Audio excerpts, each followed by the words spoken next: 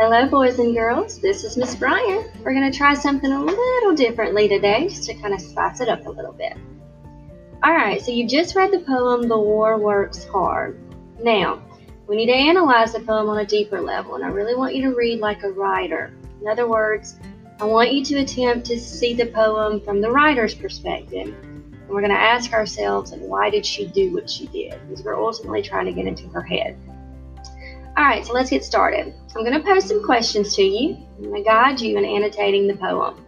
So you're probably going to need to pause this audio as needed so that you can complete each direction that I give you. Feel free to use the charts that I've given you and any other resources you might need.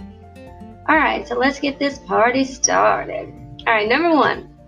At the surface level, this author seems to be pretty positive about war.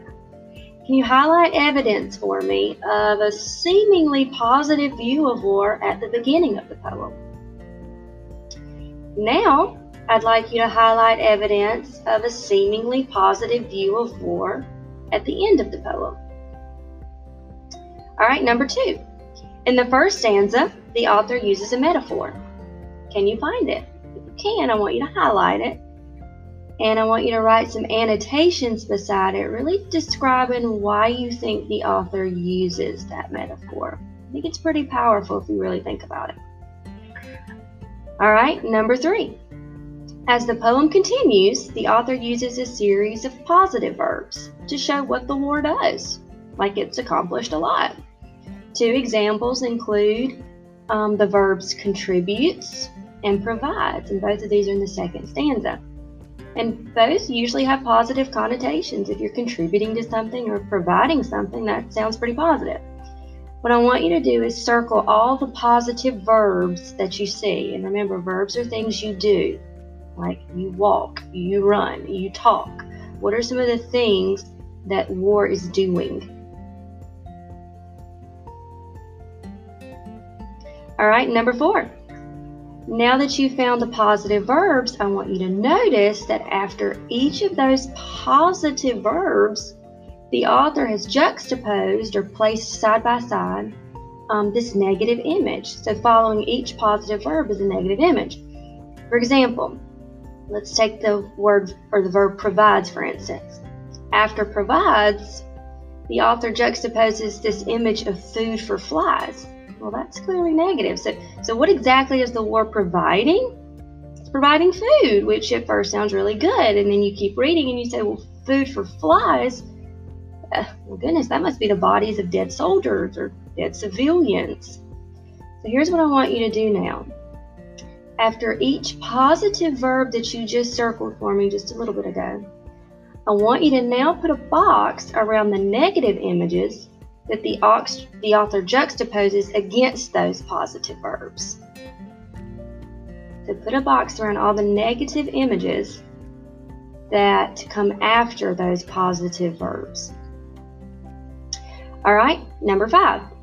I want you to pick at least 5 of those negative images that really strike you the most. I mean, they really, I don't know, do something to your heart.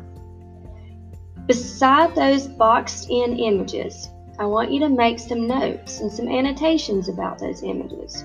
What is that really saying? What does each image really say, and why does that really hit your heart? All right, number 6. So we've really analyzed the imagery, and we know that imagery creates mood. That's why we use images in our writing. We're trying to create a certain mood. So based on the images you've analyzed, how would you describe the overall mood in the poem? And I'd like you to list some of those really strong mood words somewhere on the page in a blank spot. All right, number 7. I told you earlier that at first, if you read this on a pretty superficial, shallow level, you think, oh, the writer's being positive about war.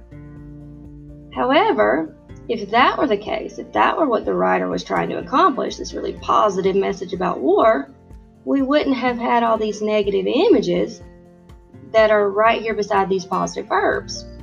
So because of this, we realize her tone is not really positive. It might seem that way, but it's not. So how would you really describe the author's tone toward war? List some tone words for me somewhere on the page.